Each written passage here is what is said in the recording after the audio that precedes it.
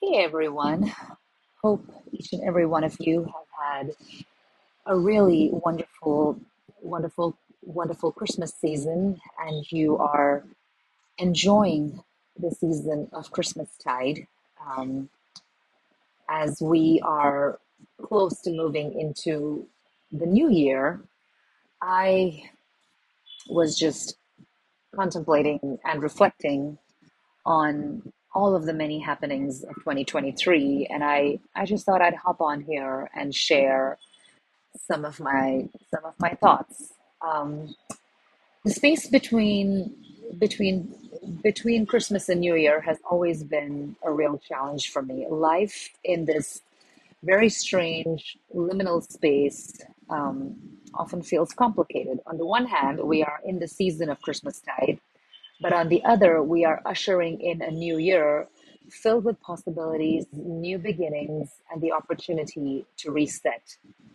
We look back on the year gone by with a lot of gratitude and even regret, and perhaps we vow to make better choices. Um, I I personally struggle with the desire and the deep-rooted need to slow down and to make space to contemplate while also being surrounded by friends and family and loved ones and making memories. My soul really just vacillates between the desire for community and the desperate longing for quiet. As human beings, we are created to function best in just rhyming lines of work and rest. And sometimes the time that we have with our friends and family can also feel like work, but we're also called to rest, not just the kind of rest where our bodies can slow down and our minds can slow down, but the kind of soul filling rest we can only get from communion with God. The ability to breathe, um, to, to just slow down and to gather all of our scattered senses and just rest in Him. So during this time and just in this weird space between the 25th of December and the 1st of January, as I wonder about the year that's to come, um, I kind of find myself eager in nervous anticipation, but also reflective about the days that have gone past. So, right now, I'm sitting in a little bedroom on the first floor of a house, a home filled with family, filled with friends. It's a home which, for the last week, has been filled with laughter, sounds of children playing, tables just groaning under the weight of delicious food prepared by loving hands, and above all, a house that's been filled with prayer and music and gratitude and a lot of reflection. Um, as I sit in this bedroom, I also hear the sounds of auto rickshaws and buses outside my window. I hear the sounds of anvils and hammers and machines as workers clean up the rubble from the streets from the floods of last week. The sounds of life, of just life getting back to routine as people are recovering from huge losses.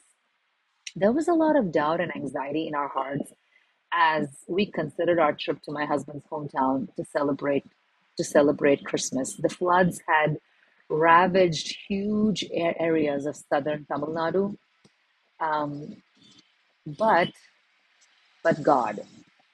And while this season had so much of anxiety in our hearts, all I can really say is, but God, He was faithful. And while so many families had lost so much, for our family, it felt like nothing had changed. We had every luxury we needed and even more. We were able to come together as a family and celebrate. And for that, I feel deep gratitude. I went into this season with worry and anxiety and fear and a very selfish heart. But today I look back and I can only feel gratitude and thankfulness for a God who is so faithful to us. So, in this strange and liminal space, I just ask God to open my ears to hear His still small voice. I, I need His help to help me find quiet in my soul to receive whatever He may have for me in this upcoming year. And today I just want to share with you the four simple steps that I am using to look back on 2023, also called the prayer of examine. This method can be used every day to help us center ourselves on God and is a foundational tool of spiritual formation. Examine is sometimes referred to as an examination of consciousness and was really made popular by Ignatius of Loyola. It has helped millions of Christians center themselves on Jesus as they come to the end of long and complicated days. And it encourages to pay attention to the promptings of God that we may have missed in the times we were less than Christ like. And so this essentially involves just a mix of gratitude, review, sorrow, forgiveness, and renewing grace. And so the four steps I would just like to quickly go through with you. The first step is to remember. We look back on our life of this year. Where have we seen God work? What did God do in my life? Where did I feel joy? Where did I feel anxiety, gratitude, fear? So, first, we remember God in our lives. And then we rejoice. We choose to simply rejoice. We choose to rejoice in God's goodness. He was with us in the good times and the bittersweet times and the challenging times. We thank Him for all the tiny details in our lives, which we very often overlook. A good meal, the company of a friend, a conversation, a roof over our head, the kindness of a stranger. So first we remember, and then we rejoice, and then we repent.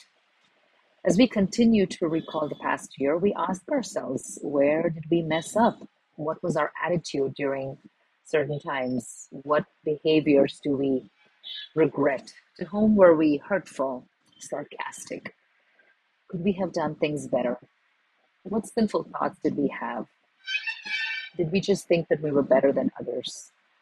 We ask God for forgiveness and we repent of our sins. We choose to receive His forgiveness and we ask Him to have compassion on us. And so, as we spend time remembering, rejoicing, and repenting, the final step in the prayer of examine is to resolve. We choose now to look forward at the year ahead and we ask God for grace and His favor to just rest on us. We want to live for Jesus and we want to glorify Him with all that is in us. And so we ask ourselves, Lord, how can we live differently? We surrender our pride and we ask for His compassion and we ask for Him to reveal places in our life that we have not yet surrender to Him, things that we still hold on to and we want the control because we want to feel His presence at every moment of our life. This prayer of examine is something that we can use at the end of every day. It helps us to center our just our just our relationship with Christ, and it reminds us that throughout the day we are in His presence. The problem is He's with us all of the time. He's with us always. But the problem is we do not pay attention to Him. It's not just another practice or a habit we need to check off our list, but it is a way of life. And so, friends, as we come to the end of 2023 and as we look forward to 2024, may we live each day and each moment as a new beginning, constantly aware of the presence of God around us, knowing that He's there and He is in control. And so I just want to end this little snippet of reflections with a prayer that is found in prayer 247 from Lectio 365. Father, help me to live this day to the full, being true to you in every way. Jesus, help me to give myself away to others. being kind to everyone I meet. Spirit, help me to love the lost and to proclaim Christ in all I do and say. Amen.